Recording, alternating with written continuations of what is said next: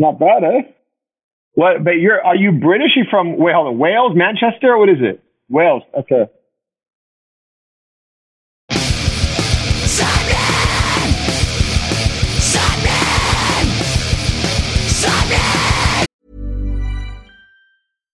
One size fits all seemed like a good idea for clothes. Nice dress. It's a t-shirt. Until you tried it on. Same goes for your healthcare. That's why United Healthcare offers a variety of flexible, budget-friendly coverage for medical, vision, dental, and more. So whether you're between jobs, coming off a parent's plan, or even missed open enrollment, you can find the plan that fits you best. Find out more about United Healthcare coverage at uh1.com. That's uh1.com. Hey, I'm Ryan Reynolds. At Mint Mobile, we like to do the opposite of what Big Wireless does. They charge you a lot. We charge you a little. So naturally, when they announced they'd be raising their prices due to inflation, we decided to deflate our prices due to not hating you. That's right. We're cutting the price of Mint Unlimited from $30 a month to just $15 a month. Give it a try at mintmobile.com/switch. $45 up front for 3 months plus taxes and fees. Promo rate for new customers for limited time. Unlimited more than 40 gigabytes per month. Slows full terms at mintmobile.com. You're listening to Sapnin Podcast. Sapnin! Sapnin! You are listening to Sapnin Podcast featuring myself, Sean Smith, and my good friend, Morgan Richards. Yes, it's me, Morgan Richards, the hot mess of the podcast. And I'm bringing Sassy back, but also finding comfort in what you hate. This week's guest is singer, songwriter, lyricist, bassist, TV presenter. Jesus Christ, what else has he done? Band looker after, and all-round legend in our scene, the mighty Gabe Saporta of Midtown and Cobra Starship.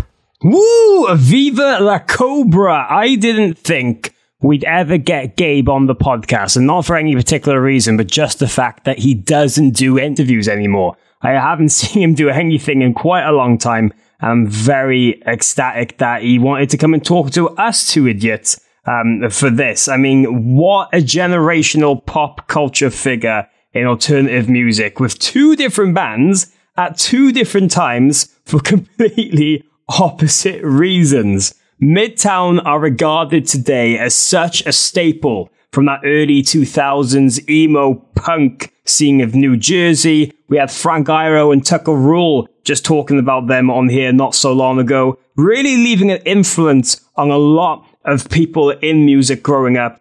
And that ends, he completely flips the switch with Cobra Starship, embracing neon clothing and pop hits to alternative kids like me in peak 2009, and then steps away from the stage altogether to start his Tag music management group, working with younger artists and making this whole business a rearing success. This guy is a creative genius and damn knows how to write a hit, and I mean some hits.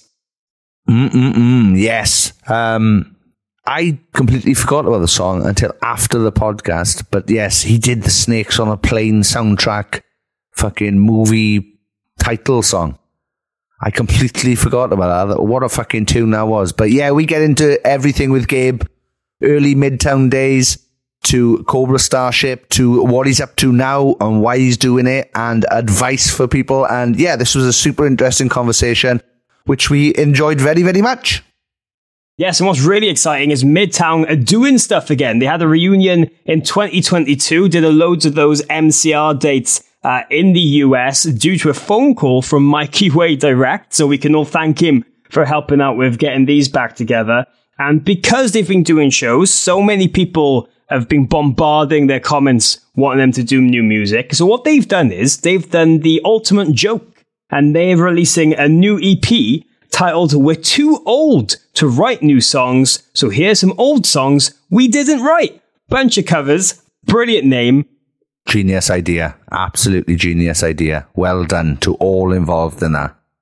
I'm so excited. That comes out May 26th. You can pre-order it now and go and check out some current covers they've released of Lagwagon and Pavement. And Cobra Starship even ended 2021 with 2 unreleased tracks to kind of say a final goodbye with everything completely from the band. And we're going to be getting into that in just a little bit and just really talking about what's been going on behind the scenes, the legacy of his work, interacting in the rock and pop worlds, dealing with fame and how quickly that came along. Some ridiculous stories from his early days. And we even get into the time Pete Wentz leaked his phone number on worldwide television and his crossover with Gossip Girl. Because it's me. We had to bring that up.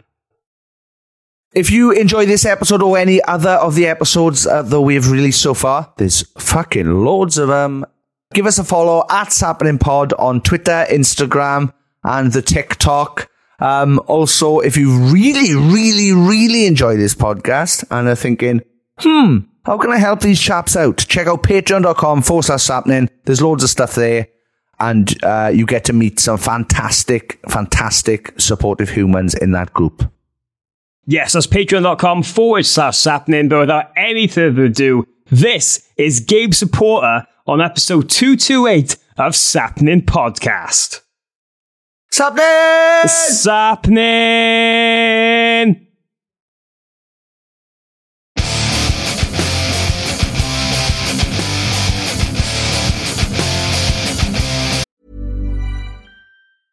Imagine the softest sheets you've ever felt. Now imagine them getting even softer over time. That's what you'll feel with Boll & Branch's organic cotton sheets. In a recent customer survey, 96% replied that Boll & Branch sheets get softer with every wash. Start getting your best night's sleep in these sheets that get softer and softer for years to come. Try their sheets with a 30-night guarantee. Plus, get 15% off your first order at bollandbranch.com. Code BUTTERY. Exclusions apply. See site for details. I'm Sandra, and I'm just the professional your small business was looking for. But you didn't hire me because you didn't use LinkedIn Jobs. LinkedIn has professionals you can't find anywhere else, including those who aren't actively looking for a new job, but might be open to the perfect role, like me. In a given month, over 70% of LinkedIn users don't visit other leading job sites. So if you're not looking on LinkedIn, you'll miss out on great candidates like Sandra. Start hiring professionals like a professional. Post your free job on linkedin.com/people today. Wow. Nice. Yeah. What you're hearing are the sounds of people everywhere putting on Bombas socks, underwear, and T-shirts made from absurdly soft materials that feel like plush clouds. Yeah, that plush. And the best part? For every item you purchase, Bombas donates another to someone facing homelessness. Bombas. Big comfort for everyone. Go to bombas.com/ACAST and use code ACAST for 20% off your first purchase. That's bombas.com/ACAST. Code ACAST.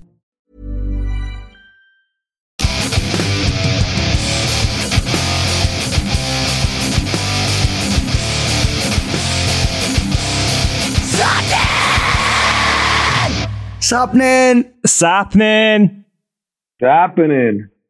fellas. Hey! This week's guest is vocalist, lyricist, bassist, former sometimes TV presenter. Oh yeah, I forgot I did all that stuff. Yeah, you did, yeah. And frontman of two fucking amazing bands, Midtown and Cobra Starship. Ladies and gentlemen, Gabe Saporta. How are you? Good to meet you guys, man. Thank you for having me on. No, pleasure.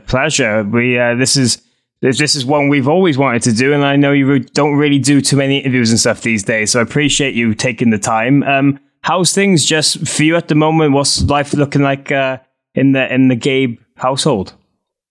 Oh, well, the Gabe household is a fucking madhouse. I have 3 boys, and all under 6. And, it's insane over there. And in the office, it's pretty insane too. I have my other children here in the office, and they're a little more well behaved. They can clean their own tissues at least. Well, you'd hope so. Otherwise, the office would be awful to go to work in, and you don't wanna. I don't want to deal with that. Yeah. It's in my contract. I don't have to clean anyone's butt. Yeah, that's always a good cause. But Gabe, to start, I mean, I really wanted to ask about your mindset over the last few years in particular, because it must have been a whirlwind of emotions. You haven't been an active on-stage musician since 2015, and then at the end of 2021, you put out these kind of the final nail in the coffin with Cobra Starship, putting out 2 unreleased tracks, and then out of nowhere, Midtown get back together, play shows of My Chemical Romance, and you're mixing that in between all your business work. And just like, how was the thought process being for you with all that lately? Has it been going through a lot of emotions, a lot of feelings, and balancing everything these last few years? Yeah, I mean, you actually caught me at a very fortuitous time, because I literally was just doing a written interview on the announcement of we just announced that we have a label partnership with Atlantic, which is where I was an artist. So I just got asked a series of these questions. So I've been thinking about that a lot this morning already. So I'll have some good answers for you about my mental state. Yeah, I guess like when I got to a point making music where so many different things happen. Like one of the things that happened is I watched this movie, Supermensch, story of this famous manager called Shep Gordon. It was directed by Mike Myers, who played Austin Powers. They met on the set of that one because he managed Alice Cooper. Alice Cooper's in the movie. Anyway, so he's talking in the movie about managing artists, and then he moved on from managing artists. He actually invented the idea of the celebrity chef. And in the movie, he talks about how he loves dinner parties, because when you do a dinner party, you buy some food, you cook it, you serve it, people eat it, they go home, it's over. When you're an artist, it's like, and you're managing a band, it's like, okay, they write some songs, you put them in the studio, you go on tour, you write some more songs, go back in the studio, put another album, go back on tour. Like, you don't know when it's over, right? And that was just like, when the fuck do you get off this thing? And I'm sure for you too, Sean, I'm sure you probably felt that too. It's like, well, at what point do I start my podcast? But so I think that was like kind of the impetus of me. I felt like I spent almost half my life on the road. I got to do everything I wanted to do. I felt like very blessed. And I think that once you accomplish a lot of things, your mind either goes into two mentalities, right? You either go to the place of like, okay, I accomplished these things.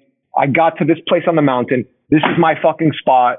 Like, no one else better take it from me. And I got to make sure I'm always producing and doing stuff so that, I'm at the top of the mountain and this is mine, right?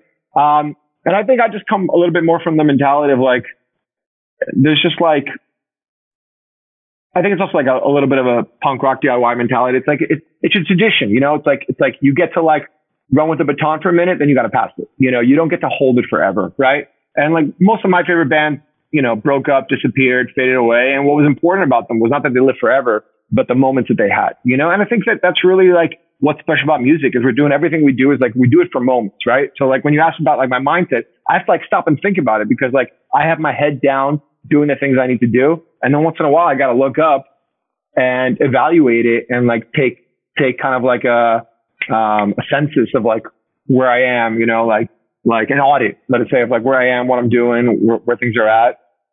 So yeah, so I think I kind of wanted to just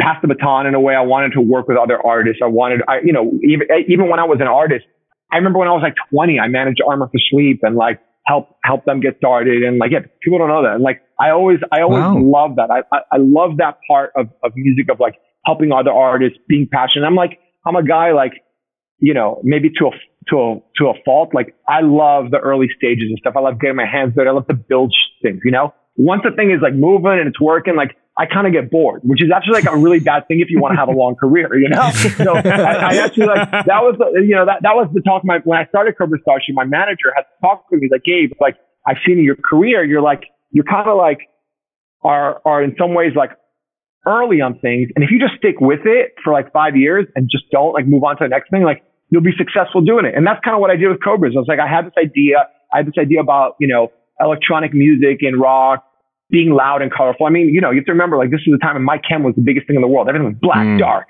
depressing. And like our counter to that, like our counter narrative, which I thought in a way was like kind of punk rock. It's like, okay, everyone's black and dark. Like to me, it's punk rock to be like loud and obnoxious, right? And like that was kind of our idea of Cobras, and we stuck with it and it worked.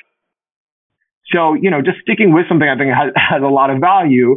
And I try to do it, but at the same time, I'm always like, I like being early. I like working with artists. I like developing things. And so, I knew I'd get back there some point. I felt like that was the right point in my life after, I had a couple hits. I was like, cool, this was amazing. I'm still young enough that I can start something new. And so I did. That doesn't answer your question about why I did the Cobras and Midtown stuff, but that was like the general mindset. I can talk about that too if you want. I just don't want to talk forever if you want. No, but this is, we love hearing what your thought process is going through it with these things. And with what you've just said, I mean, it must be realization for you betting on yourself when you're at the height of Cobra and then all of a sudden you're like, no, I'm not going to do this. I'm going to start looking after different bands, and you wanting to move on to other things. Is that something with these moments that you've been quite proud to be like, when it's time to fold them and when it's time to hang on to stuff? Man, I don't know if I know or not. I think probably, again, I'm also not really motivated by money. Like, obviously I want to be able to eat and have money and be successful. But to me, success is like waking up in the morning and being super stoked to go do whatever you're going to do. Right. And then that's primary. And then secondary, you try to figure out how to make money doing that. Right. Which is like, and that's the dream, right? To be able to do what you love for a living, that you don't want what you're doing for a living to suddenly become a thing that you hate, right? And that happens a lot with artists and musicians. That's why you have so many like depressed musicians, right? Because they got into music because it made them happy. And all of a sudden they're not happy. I felt like I had a unique perspective on that, having gone through that myself. And I think that like, I wanted to share that, I want to share that with other artists and impact them in a positive way. And the best way I found to do that was by being their label partner, right? And especially in today's new music world and the new business, like how do you have a label relationship that is successful for everybody? Like I really like to create win-win situations. I don't, a lot of people think winning is like getting the most they can, and the other person, it's like a zero-sum game. I don't believe in that. I think that like everyone can win, right? And the way everyone wins is you have to be willing to leave chips on the table. And I think with Cobras, I left chips on the table. I could still be doing Cobras now if I wanted to, right? But I didn't want to. I wanted to like leave a legacy, leave chips on the table. And so then the question is, okay, well, why did I do shows this year and the Midtown thing and all that? So I think part of the issue was, I stopped doing it. Another part that I talked about is just my personal life. I wanted to have kids, right? And I didn't want to have kids and then be an absent dad. I wanted to be there for my kids and be there as a girl, but I didn't want to be on tour 10 months out of the year. So that's a big part of it. But the only weird part is that my kids just didn't know me like that. They never saw me play a show. They never saw anything. So kind of two things happened at the same time, which is Mikey from Mike Chem called me. He's like, oh, hey, would you guys get back together to open some of these shows? We're getting back together. We'd love for you guys to get back together and do some of these shows with us. Wow. Fuck, dude. I mean, like, if there's an opportunity for my kids to see this play, it's in front of 15,000 people. I would love for my kids to have that imprinted memory of their dad, not like wasted in front of 20 people at some shithole bar in Jacksonville, Florida. Oh, that's a cool one too. Maybe one day we'll have that memory to them too. But yeah, so I took that opportunity, and at the same time, it was, Fuel by Ramen was doing this whole like 25 years of Fuel by Ramen, and they were like doing special limited edition vinyl pressings of key albums, and so we took that opportunity with our pressing. I didn't just want it to be like this, like, oh, here the label's Premium Time Records, so we wanted to put a couple of unreleased songs on the vinyl. And then the label's like, well, we can't just put it on the vinyl, not put it on Spotify. And I'm like, fuck, if we put it on Spotify, we got to like make it a thing. So we made it a little bit of a thing. We did a video for it. I thought it was kind of funny to keep it to like, but again, these are B-sides. These are songs that weren't good enough to make the record, but we just wanted to share them. They're just sitting on hard drives, for 10 years. So we put them out. I like the songs, but even in the video for the song, the Midtown thing was already in the works, but we hadn't talked about it yet. But if you see in the video, there's like a sign in the house, like a little poster that says "Living Well is Best Revenge," which is like our Easter egg that Midtown was coming back. So nice. It was cool. Yeah. Very cool. Yeah. I love an Easter egg and stuff. It's fucking brilliant. But with that as well, I'm sure just looking back at these kind of memories and these moments, it was an interesting time having to, putting that final nail in the coffin for Starship, starting back up Midtown and just seeing so much love and connection with those audiences as well, because it seemed that you had that bleed over a bit with you saying goodbye to one and reopening another. Yeah, I mean, in a way, I had said goodbye to Cobras before, so I made an official announcement when I didn't want to like half-ass things or disappear and not say anything, and I just said in 2015 I just officially stopped Cobras, and I said I was going to start Tag. Before I even had an idea of what Tag was or what it was going to be like. My first employee was someone who DM'd me on Twitter. It was like, hey, do you guys need interns? And she was with me until her last week was last week. It was very sad. She got married. Wow. Now she's going up to the next stage in her life. But she was with me from like, she was still in college when she started working at Tag, And I think that's like, the music is more than just the music. It's community. It's the people that you get to be on this ride with. And I think that as an artist, I just had an opportunity to just be on the ride with so many amazing people. And like, there's so many shady people in the business and so much just bullshit you have to deal with. I feel like I'm glad to like create a little like safe haven for people to have a sense of community. Yeah, well, you mentioned then when you had no idea about starting Tag. What was the first step after leaving? Literally announcing it. I moved to LA because like also at the time the whole music industry in New York had collapsed. Like all the studios closed down. Two things happened. Real estate prices were going through the roof. The record business was in the shitter because of like Napster and stuff. So there was like all the studios had left New York. Labels were shutting down, and young people graduating high school or college couldn't afford to live in the city anymore, so they were either going deeper into Bushwick, Brooklyn, or just moving to LA. So a lot of young creators were in LA. So I moved to LA to be around young artists. And I had no clients, no business, nothing. I just had, a ton of people that I knew and nothing to call them about. So I literally started working on anything and everything that I could just to like be in the mix and get moving, There's a saying that my dad used to say in Spanish, the path is made through walking. So I'm just like, okay, I'm just going to start walking and see where it leads me. And at the beginning, especially in LA, the first thing if you just want to be in the music business in LA, you can just work with writers and producers and you can just fucking set up sessions all day. Right. And so that's what I was doing at the beginning, just because it's like, I got to meet a lot of young artists, creatives, people, and just be in the mix of what's happening. But ultimately the writer and producer world, it's great. The songs being made are important, but your customers, quote unquote, are like artists or A&R people that you're trying to pitch songs to, right? And I'm really much more democratic. Like I love going straight to the people. Like you're an artist, you write the songs. The people tell you if it's good or bad. You don't need like an executive to tell you if your song is good or bad. So eventually I wanted to work with artists, and I started working with artists.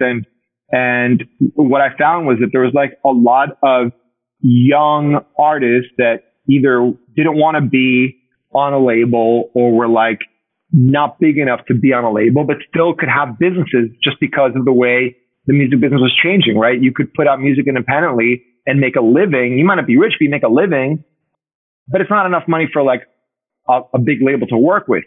But that actually creates a vacuum where you need like smaller independents who can super serve smaller artists, but they're not these behemoth things with hundreds of employees that they got to support, that they only can focus on hits, right?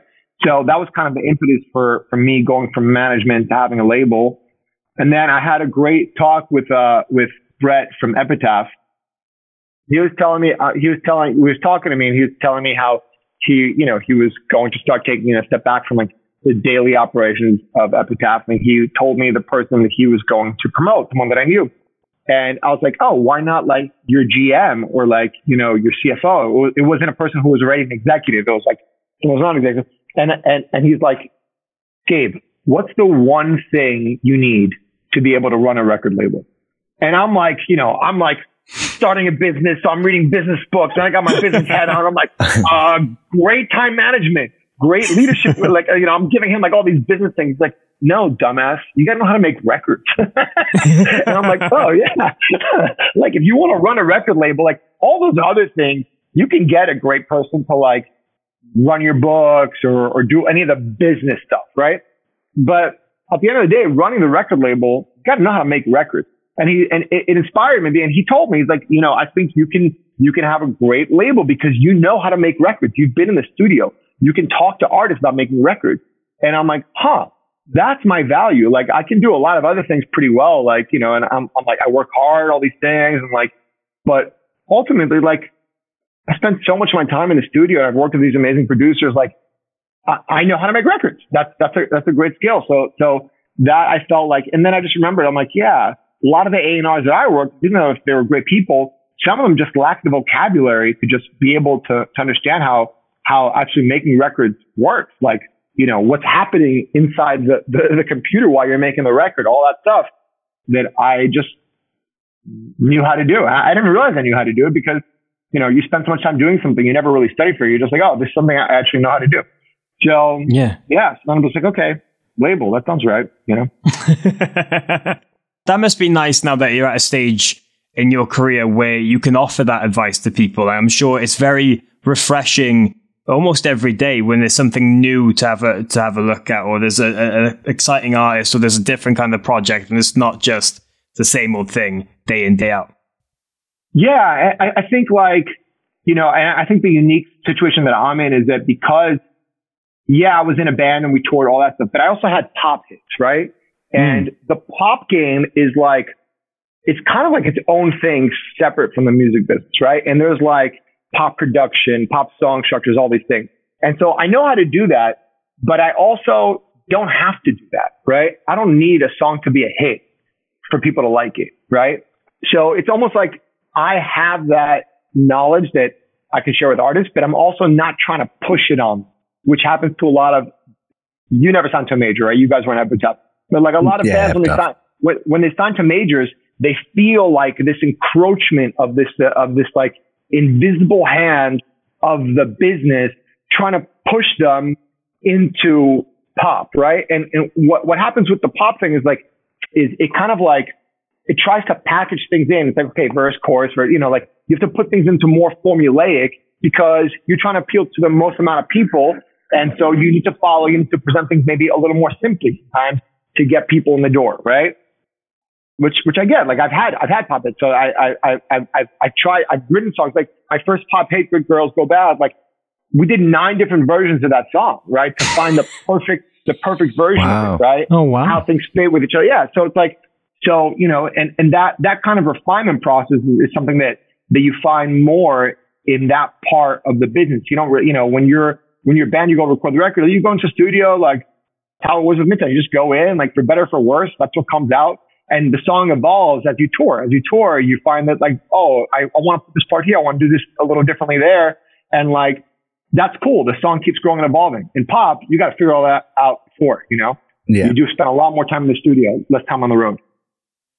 How was that going from Midtown in that kind of punk, emo, underground scene to then going to Cobra Starship and being re-cemented in pop culture around that time? That led you to do a lot of those kind of TV things with MTV or the VMAs and whatnot. There's a lot of crossover into what was going on in trends and stuff like that. Was there any kind of moments where you had to like take a step back and be like, what the hell is like this going on? Or was it just kind of natural because it was something completely different than what you were doing before? It was a choice. I remember like with Midtown, so I'm 23 years old. Midtown had already been through, there's 3 major label systems. Midtown had already been through 2 of them. We did, we were on Drive-Thru, which was bought by MCA, which was part of the Universal Interscope system. That's where it got into. Then after that, we did our 3rd album on Columbia, which is part of the Sony system, right? It didn't work on both those systems.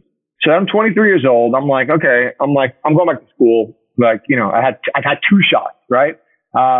Even though my manager at the time says, Gabe, a lot of artists like today got fucked, but you really got fucked. We signed right before both those companies had huge mergers and like executives were getting fired. So no one's trying to break Midtown. They're trying to sell as many Beyonce records as they can to keep their job. So even though I was like, okay, I've had 2 shots, like I'm good. I'm going to go back to school. And I had a friend that said to me, she's like, this was a friend of mine who worked in fashion. She worked at Diesel and she hooked up all these bands. You remember, guys, for a time there was like, everybody was wearing Diesel. Yeah. It was because my friend Kelly, she just gave free shit to all the bands, right? That's why. So she went to a lot of shows, and she's like, Gabe, I go to a lot of shows. I'm telling you, the presidents of the companies, they don't come out to see these other bands. Like, they're coming out to see you because they think there's something special about you guys. And if you just get out of your own way, you could be successful. And I'm like, wait, are you saying I'm the problem? You know? So I made a choice. Like, listen, by the time I was like 23, 24, I had already, I'd been touring since I was 16. It's almost 10 years on the road by that time. And I'm like, okay, well, I could take all this information and knowledge that I've gained these years, and I could forget about it and go to school and just try to get like a real job, or I could like really try to give it a go and get out of my way. And that was a choice that I made. I said, I'm going to take this as far as I can go, not be precious about it, try to listen to other people. Like, I never listened to anybody. You can tell me nothing, like I was just like, did what I wanted, argued with people all the time. I was very good at arguing. So like, I remember there was this one time, the cover of our third Midtown albums, Forget What You Know, like it was a guy in his 70s in front of a television set. And they're like, how is this going to sell records? Like, what are you trying to say? And to me, it was art. Like, I'm trying to express an idea, right? Like I'm trying to express the idea of alienation. And they're like, what the fuck are you talking about? And then the only picture of us was like on the inside, and our faces were all covered with tape, and we looked like demons. And they're like, what the fuck are you guys doing? Like, this is not who we thought we signed. And I remember like all the executives, I guess they called my managers, and my manager was like, listen, we can't tell Gabe what to do. If you guys want to give it a shot, give it a shot. So I had like 5 executives, like just trying to convince me to not do that. And eventually I just wore them out. They're just like, fuck this kid, And so I just decided not to be like that anymore. That's really it. I just said, okay, like, this is the music business. It's not the music art project. If I really want, it's a privilege that I have to be signed. Oh, we lost it. It's a privilege I have to be signed. It's a privilege I have to try and do this for a living. If I really want to be able to do this for a living, I have to figure out how to listen to what other people have to say. Like, this is other people's jobs too, right? So we all got to work together. And that took me like almost 10 years to figure that out. But when I figured it out, make it work. Yeah, but it's really interesting to hear those differences, and especially on the pop culture side. And one thing I did want to bring up, you mentioned Girls Gone Bad. Obviously, that features the actress Lita Meester, who at the time was everywhere with Gossip Girl. How did all this happen? Because I wanted to talk about this for a reason, because you then ended up being on Gossip Girl in one scene on season 5, and that show was so big at that time. It was like literally everywhere, a big part of pop culture. How did all that happen? I've wondered for years about this crossover. Yeah, I mean, it's funny. Like, I kind of have a love-hate relationship with pop culture. Like, sometimes I'm just like enjoying it and really paying attention to what's going on. I'm like, oh, this is great. Like, take the piss. Like, it's amazing. Other times I'm just like completely like have no idea what's going on in mainstream culture, and I'm just like in this completely alternative universe, in my own world, But at the time of Cobras, I was just fully immersed in pop culture. Like, it was also a time when pop culture was interested in what we were doing, right? Not just Cobra Starship, but our whole world. Our whole world was like a part of pop culture. Like, Fall Out Boy were monsters. Like, they were like on the cover of J14 and Teen Bop magazine. So it was kind of like, it was very natural that there was an overlap in those worlds. And the kids who were coming to our shows, they all loved Gossip Girl. I remember kids, like, I was on the road, and this was before there was like satellite TV on the buses, but you had a little DVD player in your bunks, and kids would like burn DVDs of Gossip Girl and bring it to me at meet and greets. It's like, hey, I got you the latest episode of Gossip Girl that you missed because you were playing a show last night, So kids already knew that I loved Gossip Girl. I talked about it. It was like a fun thing. And then just by chance, and this is why I always say, like, success is when preparedness meets luck. We were just prepared. We were like doing the right things. We already had done 2 albums. We already, we were touring our asses off. We had a big following. We were working on our 3rd album. In the studio that we were working at, they're like, oh shit, we got to cancel your session tomorrow. We have one of the Gossip Girls coming in tomorrow to record. And I'm just like, what? What the fuck? She's making a record? Like, okay, I'll let you cancel my session, but you got to tell her that she's got to feature on one of our records. And I said it as a joke, and I already had Good Girls Go Bad. I had the record, so they could play it for him. I said it as a joke, but producers at the studio played it for her, and she loved it, and it just happened very organically, you know? Because she was looking to break into music. She was working on music already. So it just happened that it just, you know, and I think also the producers that we're working with, Sam and Sluggo, Sam Hollander, he just wrote a book that I haven't read it, but I heard it's a great book. But at the time they did Us, Panic, Gym Class. They were working out of the same offices. Their studios in the back of the offices of Crush, which was the management company that managed all of us. So it was very organic, and they blew up as producers because all our bands were blowing up, right? So everyone was calling them. So it's kind of natural that the Lady Meester's team called them. Like, oh, these are the hot new producers. Yeah, that's crazy. Yeah. I was going to expect to say that a major label came to you and was like, she's got to be on the song. But the fact, that's awesome. Very, very organic. Shit only works when it's organic. You talked about the nine different versions of it. Has anybody heard any of the other 8? Oh, good question. I don't think so. Dude, it was so slow at the beginning. It was such a boring beat. Yeah, it's funny because it was our first co-write session. The writer on it was Cara DioGuardi, who's an amazing writer. I just saw her last week. And she just did Gail, you know, the ABCDFU song. She signed that artist. Oh, nice. Oh, wow. She's an incredible writer. And she's also like, you know, like we're from New York. We got a lot of attitude, kind of trolls and funny. Like it's not like we came to like writing session like, hey guys, we're in the pop. Like we were still like fucking asshole New Yorkers, like talking shit, you know? And like, so I think you have to have a certain personality to find that endearing. Cara found it endearing as opposed to telling us to go fuck ourselves. Or maybe she also go fuck herself, then she found it endearing.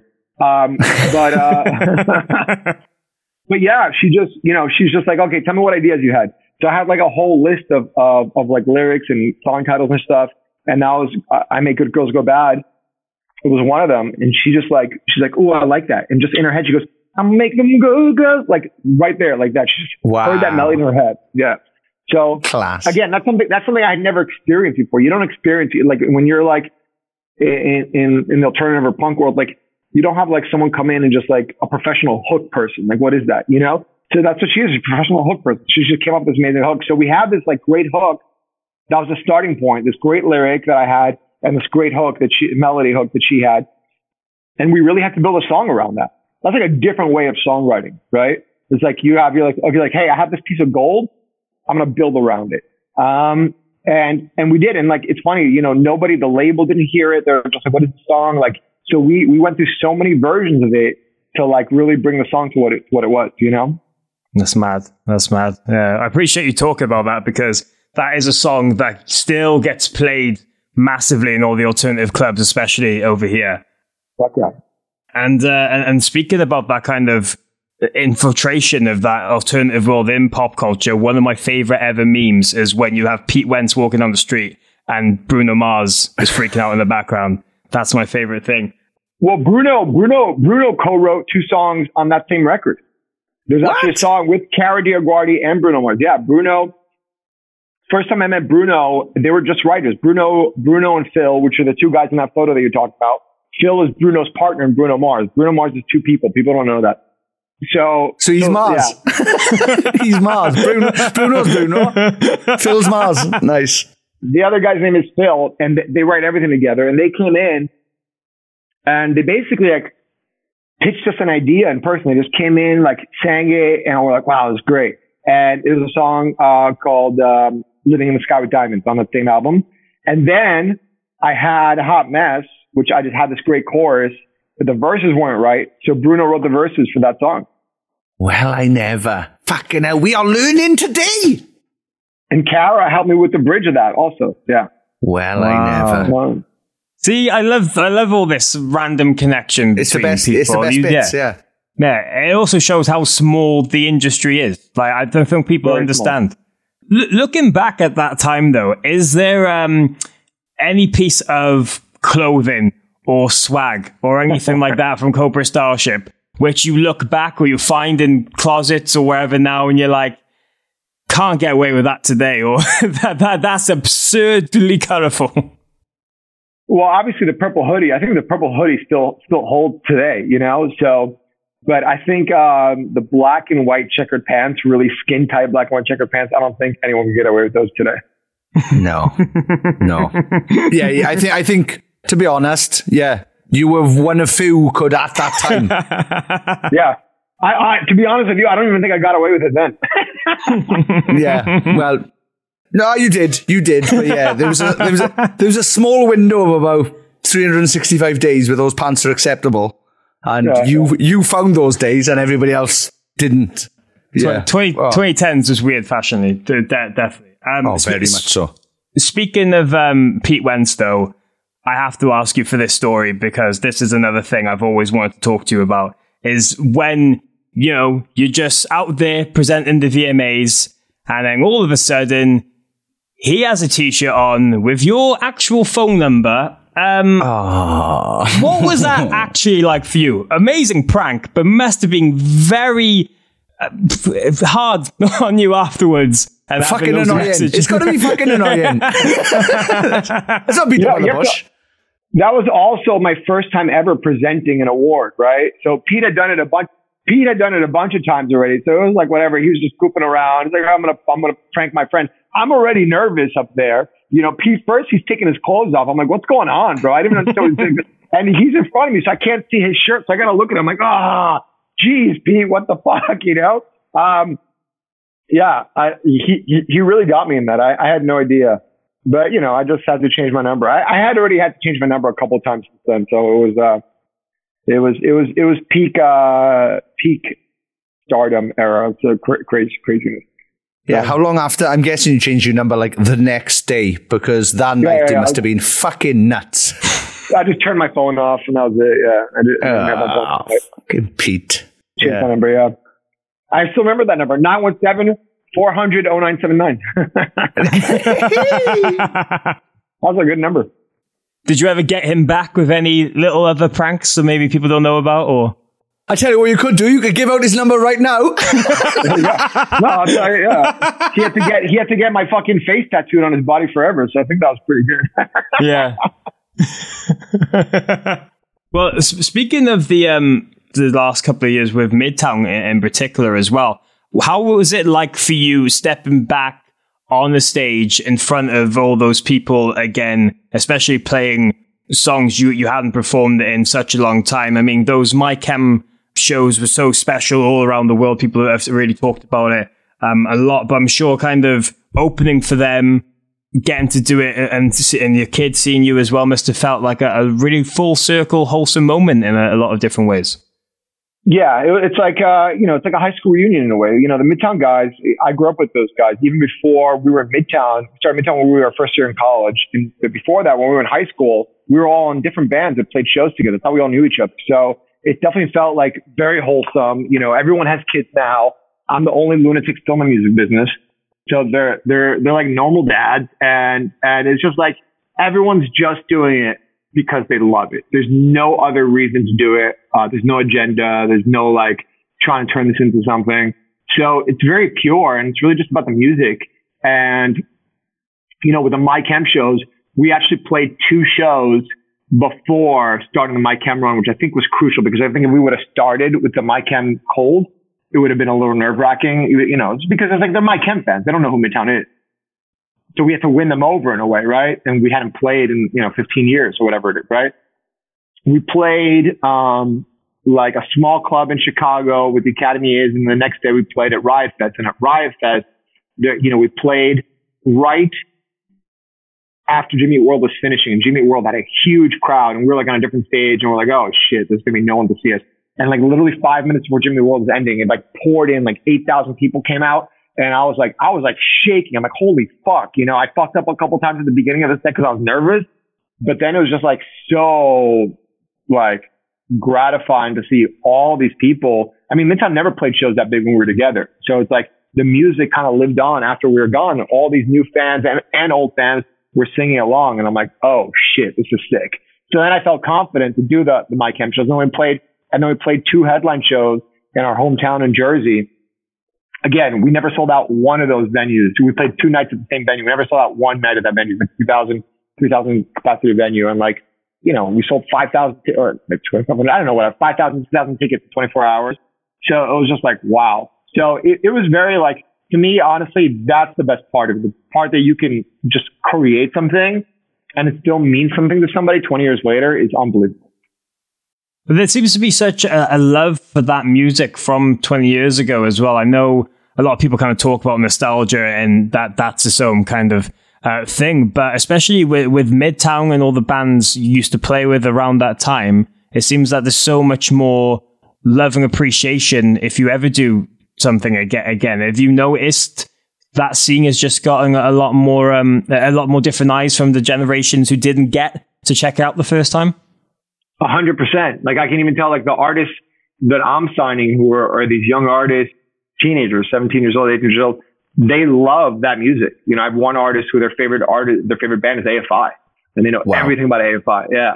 So I think that's great. I think it's cool. I think what it really says is like, people are not consuming what's being offered to them in mainstream culture, and they're looking for alternatives. And it's there. And I think it's a great time. You know, I think that, you know, when Cobra Starship started, it was kind of like the beginning of the end of that world. You know, we kind of survived when the scene died in a way, right? And because we had electronic elements. So we were able to like kind of really be in the pop world and be in 2012. There was no scene in 2012. So it's great that 10 years later, it's like all anyone's talking about, you know? So I'm excited by that. I feel like we're right at the beginning of it, and I'm excited to be here for it. Nice. As the surely an offer has come in from When We Were Young Festival for a Cobra Starship appearance. Is there any a chance of that? I didn't get an offer. What? No. Surely. What? Fucking hell. Oh, When We Were Young. I know you listen every week. They don't. But fucking what? Sort that out. That's But would it be something that you would consider? Would you ever consider doing it? I'm not opposed to it. I think if we ever do Cobras, it just has to be the right thing for the right reason. You know, I think with Midtown, like, everyone's head was in the right place. You know, I don't think I'd really want to do Cobras without the original lineup. Yeah. Yeah. It was Mike Chem, and you know, the funny thing with the Mike Chem thing is Mikey heard. We were already talking about it. Mikey heard about it, so that's why he called me. So we had already been like on that page. But you know, I'm open to it. Alex, I broke my finger during the Midtown tour, so I couldn't play a couple of shows, and Alex from Cobras ended up playing bass.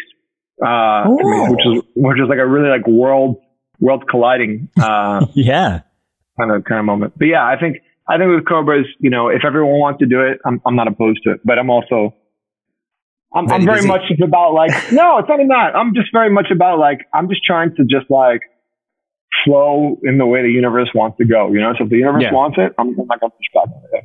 Yeah. From everything you said, it does seem when things are natural, that's when you're most excited. Midtown doing these shows, of course, people comment straight away about you wanting to do more tours. You probably get come to Brazil as the running gag. Every band does. Everyone gets. But then the next thing people ask for is new music. And what I love is you've gone full 360 with it. And instead of writing new stuff, you're putting out an EP called We're Too Old to Write New Songs, so here's some old songs we didn't write. Yeah. Well done. It all stems from conversations like this where everyone's like, okay, when's the new music? When do everyone want new music? And I'm like, but do you really want new music? You know? And and it's like people like the old songs, but they want to hear some Midtown stuff. So I just felt, I also, maybe it's just me being a coward. I don't know, but I've written 7 albums between Cobras and Midtown. That's a lot of fucking music that I've released, you know, plus all the songs that didn't make it. And I think the amazing thing about a song is that it documents the mind of the artist at that moment in time.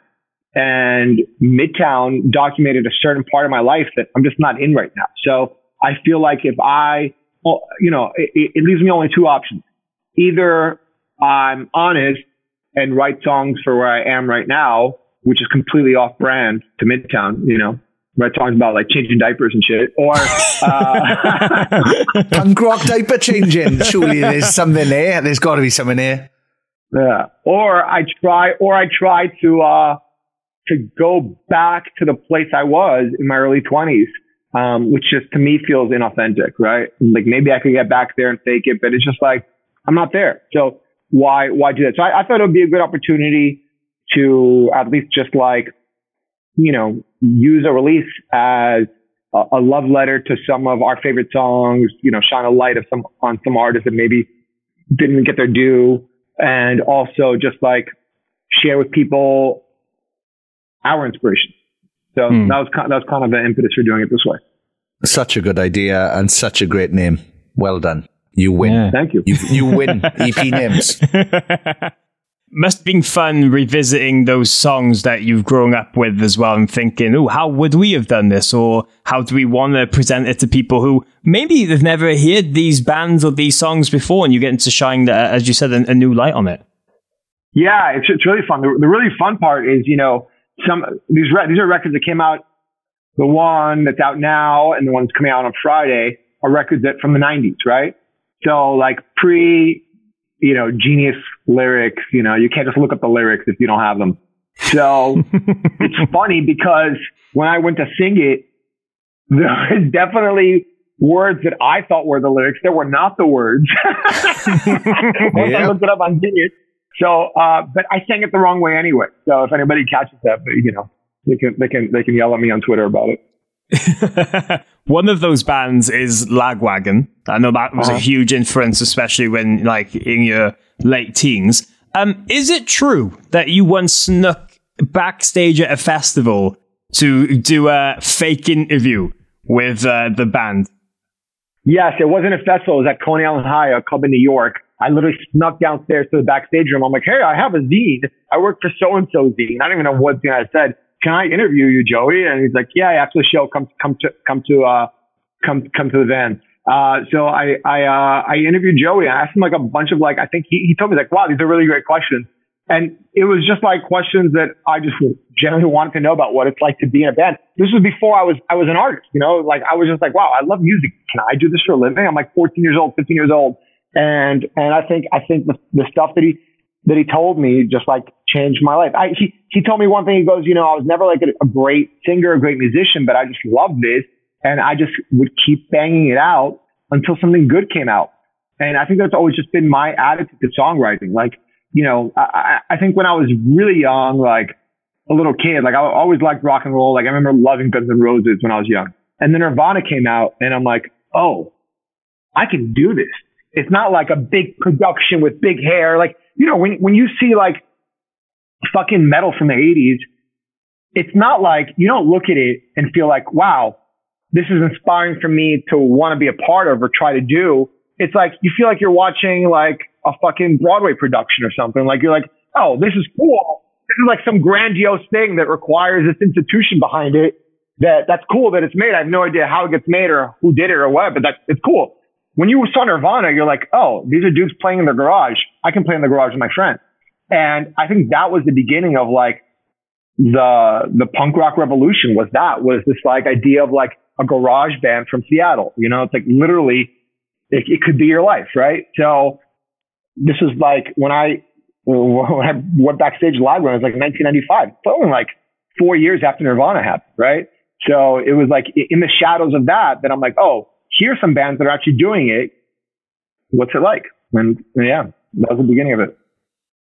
It's awesome to hear that stuck with you and helped so much as well. Is there any other moments throughout your career or just maybe like the early days where you got yourself into situations where you thought, wow, I can't actually believe like this is happening, or you had to like second guess yourself, take a step back and let it all sink in? I think going to Japan was crazy. Like, and this is a weird thing. Midtown was fucking massive in Japan for some reason. And like we had people at the airport. Like it was like, you know, before I had any success with Cobras, we would go to Japan and we were like celebrities, people following us around the streets, like crazy shit. And I'm just like, oh, Japanese fans are very enthusiastic, you know? Fast forward, you know, 4 years later, I go back with Cobras, and Cobras was not big in Japan, and we just got there and just like crickets. And I'm like, oh, Midtown was really big here. Like there's something special about Midtown, Japan. So even to this day, like I went there a couple times and I saw like older fans like, oh my God, you're from Midtown. Like they don't know Cobra Starship in Japan, they know Midtown. So I thought that was like a very weird, super weird. That's very strange. Yeah. Someone explained to me the early, like in the late 90s, early 2000s, like punk rock wasn't happening nationally in Japan. So they were importing all of it. And then all of a sudden they had a lot of homegrown acts. And so those acts were the ones that kids were listening to. So they stopped importing bands like Cobra Starship and Fall Out Boy as much as like they were thirsty for it in the early 2000s. One of the dudes that was on Drive Thru with me, I think he was in a band called Alistair. He ended up moving to Japan and became like a famous musician in Japan. He speaks perfect Japanese. I can't remember his name. Wow. Yeah. That's mad. Yeah, it's crazy how different territories can pick up different things and it can just work out like that. I've always found that kind of mad how the stars align with those kind of things. Did you ever do Brazil with Midtown? I did. Well, no, I did Brazil with Cobra Starship. Okay. How was that? Well, the funny thing is everyone says come to Brazil. Cobra Starship was massive in Brazil. We were massive all throughout South America. Oh, I remember one thing that's crazy. My 30th birthday, I'm on vacation. This is Good Girls Go Bad just come out. So we're on our third album. I take a birthday vacation with my girlfriend to Mexico. And I'm like, she's sleeping. I'm watching MTV in the hotel in Mexico. And they're like talking about, they're doing like the countdown show. And they're like, this week's number one comes from a band from New York City, blah, blah, blah. Starts talking. I'm like, what? And it's fucking Cobra Starship.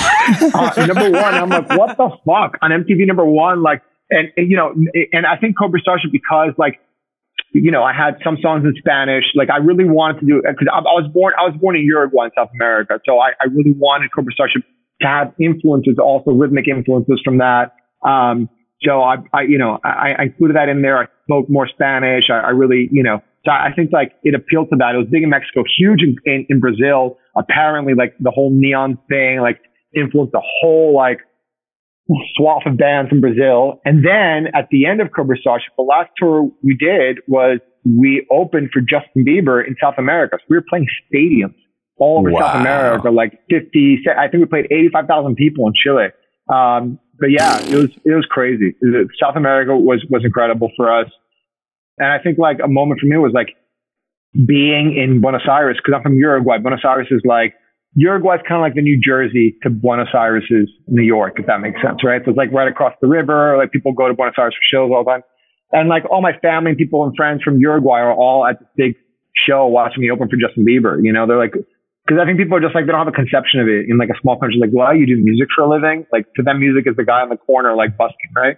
Show, or like the guy at the restaurant. So that was cool. Yeah, that blew my mind a little bit. Yeah, I can imagine. You were the king of Rio for a while. I'm surprised they haven't got a big statue of you on a mountain just doing big arms. Oh yeah, there was a big billboard. We played some Rio Festival, and there's like a big billboard with my face on it. I'm just walking down the street. I'm like, holy shit! Yeah, it was weird. Oh wow! Well, I've absolutely loved these stories, Gabe. Just as we start to wind down, because we know you're a very busy man, we appreciate you taking the time for all this. You've talked very openly and passionately about Midtown and everything in between. Obviously, this new covers EP is coming out May 26th, but is there kind of a plan with the band now? Or as you said, is it just kind of focusing on what seems natural? Do you think you do more tours? Are you not kind of pushing it? Is it just kind of see what offers coming? I mean, how are you treating Midtown and just being the musician side of your brain at the moment? I think, I like this idea of these tributes that we're doing to our favorite songs. We're doing 4 right now. I'm not opposed to doing more. I think if we do more, maybe we'll have like our fans kind of decide what songs they want to hear from us. And I also like the high school reunion vibe of it. Like I'd love to do like a once a year New Jersey hometown show, and just for our family and friends, and like have our kids come. Like that to me would be sick. Yeah. Nice. Apart from that, I don't really have big ambitions for Midtown. Tag Records, on the other hand, is going to be fucking huge. Yeah, well, yeah. Please fire away. Who are you looking after? Who should we check out? Who's the next big thing? Who's going to be the next King of Rio? We sign our new signings. Jules is Dead and Sophie Powers, both from Toronto. They both make different kinds of music. Sophie Powers, it's funny. Sophie Powers is kind of like more like Cobra Starship, this electronic, kind of like fuck you music. And Jules is Dead it's like, they're the ones that love AFI, so much darker, aggressive rock music. And then we signed this band out of Argentina too, called Pacifica, that we're about to launch, that are just, they sing all in English, amazing musicians. Yeah. And people are just excited about them. Like all of these artists, even before releasing music officially, we've just built great followings. And, I just take like what I've learned about, just building community and having a relationship with your fans and just doing it all on the internet. And with all that, is there one piece of advice you would give either people trying to get into music or just creative and trying to bet on themselves in this long process of not giving up and trying to push through everything? Yes. Another question I just was asked is, and I think if I had to sum it up to one word, it would just be pause, right? With everything you do, like people, especially in today's world, because you can do things fast. You can record a song right now on your computer and put it up tonight, right? Just because you can do it doesn't mean you should. Like if you pause, you write a song, pause, come back to it next week with fresh ears, right? You wanna get into a fight online, pause and just think about it. You don't have to always be putting out content, putting out new stuff. Like if you look at the artists who are the biggest, they take long breaks, right? You can't be missed if you don't go away. You have to really take the time. If you want to last, don't burn yourself out. That's really important. Like what's gonna give you success is your mental state. Your mental state is the most important. There's no joy in making money if you're not enjoying it. Success comes from having staying power, and having staying power comes from not burning yourself out and having a good mental state, right? So like, I think mental health is like a big aspect of everything that I try to do with my artists. Having been a fuck up myself for so long,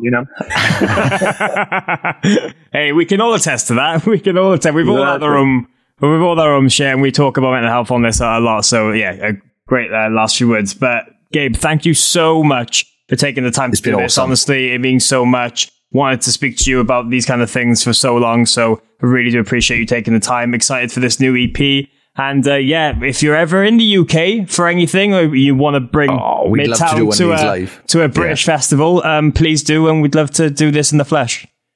We'd love that. Morgan, Sean, thank you guys both so much. Appreciate it. Thank you guys. Have a great day. Selling a little or a lot? Shopify helps you do your thing however you cha-ching. Shopify is the global commerce platform that helps you sell at every stage of your business. From the launch your online shop stage to the first real-life store stage, all the way to the did we just hit a million orders stage. Shopify is there to help you grow. Shopify helps you turn browsers into buyers with the internet's best converting checkout. 36% better on average compared to other leading commerce platforms. Because businesses that grow, grow with Shopify. Get a $1 per month trial period at shopify.com/work. Shopify.com/work. Hey, it's Danny Pellegrino from Everything Iconic. Ready to upgrade your style game without blowing your budget? Check out Quince. They've got all the good stuff, shirts and polos, activewear, and fine leather goods, all at 50 to 80% less than other high-end brands.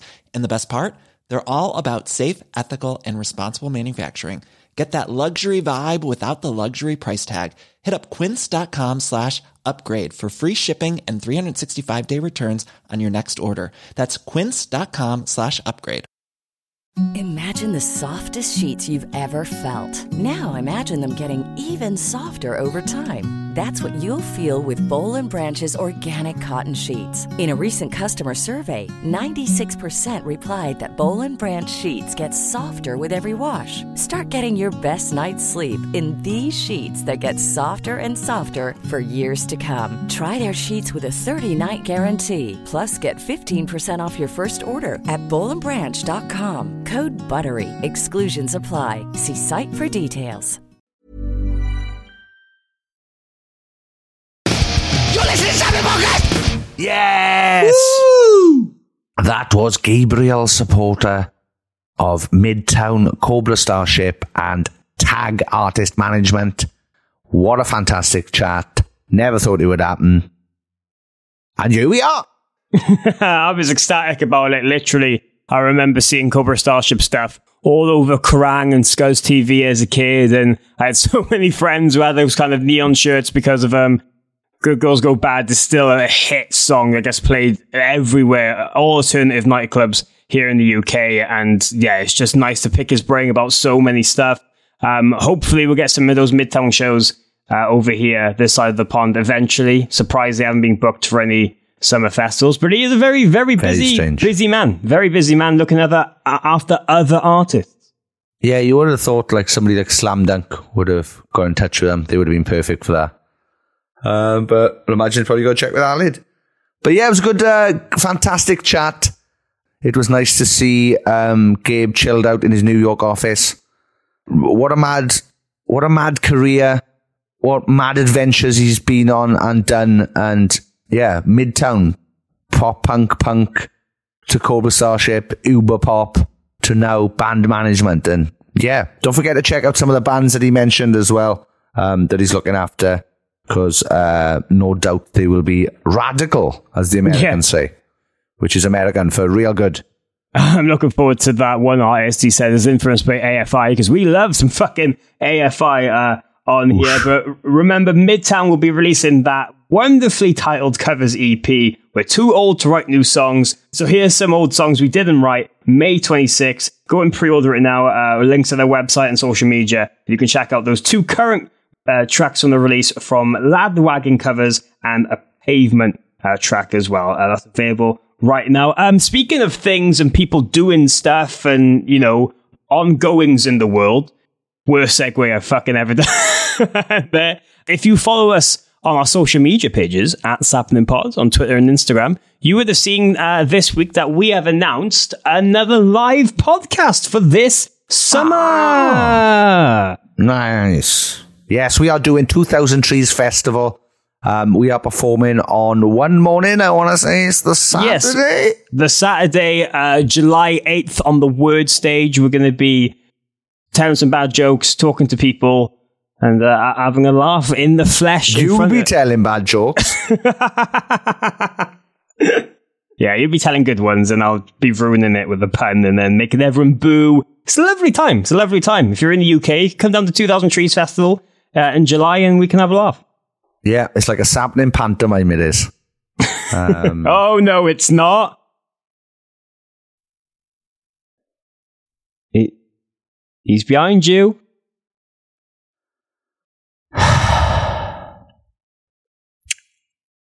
Give us a follow on Twitter, Instagram, TikTok, at SaplingPod. And if you've enjoyed this, why the fuck would you enjoy it after what he's just done there? Anyway. But yeah, if you want to support me, not him anymore, go to patreon.com/sapling and check it out. There's a whole load of different tiers and stuff for you to check out. And yeah, you can meet some of your new best friends and get some people to come with you to 2000 Trees, because I know a bunch of different people from the group are going. And if it's anything like last year, we'll have a big meetup and we'll all hang out for a bit. So yes, that's patreon.com/sapling. Also, thank you very much to James and everybody at 2000 Trees for inviting us back. I cannot wait. Yeah, it's going to be a good laugh. If you head over to our Patreon, there's loads of gig guides happening over there as well, where people are posting that they're going to certain shows. Not just in the UK, there's people from Australia, America, Germany. Man. It's literally crazy. So if you listen to this and you want new people, new friends to hang out with, go to festivals, go to gigs, patreon.com/sapling. Embrace yourself with the community and have a lovely, lovely time. If you head to the description of this episode, there's loads of names there that we need to thank. But as always, Sean is going to give a massive shout out to the elite members of our Sapnin Podcast Patreon community. Those are the champions with the top tiers. Nice. Thank you very much. Kylie Wheeler, Mayumi Leeway, Janelle Caston, Paul R. Swank, Hirschfield. Ha ha ha, see what we've done. Thank you very much. Tony Michael, Scarlett Chawton, Kelly Irwin, Dilly Grimwood, Natasha Morris, Nathan Croshaw, Mitch Perry, Emma Barber, Sammy G, Kat Besant, Dana Lazava, Jenny Robson, Scott Jones, Murray Grimwood, Amy Dawson, Amy Louise, Stuart McNaught, Ellen Southfield, Stephen Aston, Caroline Robinson, Kate Paddock, Martina McManus, Louis Cook, Danny Eaton, Carl Pendlebury, Jenny Munster, James McNaught, John and Emma, Emily Perry, Jason Heredia, Em Evans-Roberts, Craig Harris, Sean Foynes, Kalila Keane, Adam King of the Goss Parslow, Ollie Amesbury. Josh, did you hear about the giant with diarrhea? It's all over town, Crisp. Thank you very much. Alice Wood, Reese Bowling, Carl David Smith, and Connor Lewins. Thank you very much to all of those people and everybody, like Morgan said, that's mentioned in the description. If it wasn't for you guys, this would not be possible. So thank you very much. We love you very, very much. Stay safe. Wise words. Thank you. And that's it then, I suppose. Yeah, we just got to end. Jesus, I forgot at the end of these work. Sapnin!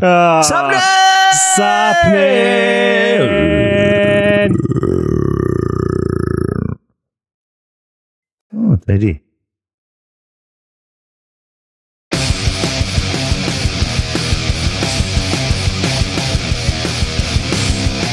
You're listening to Sapnin Podcast with Sean Smith and Morgan Richards. Thank you very much for downloading this podcast or streaming it, or I don't know what else you do with podcasts. Thank you very much.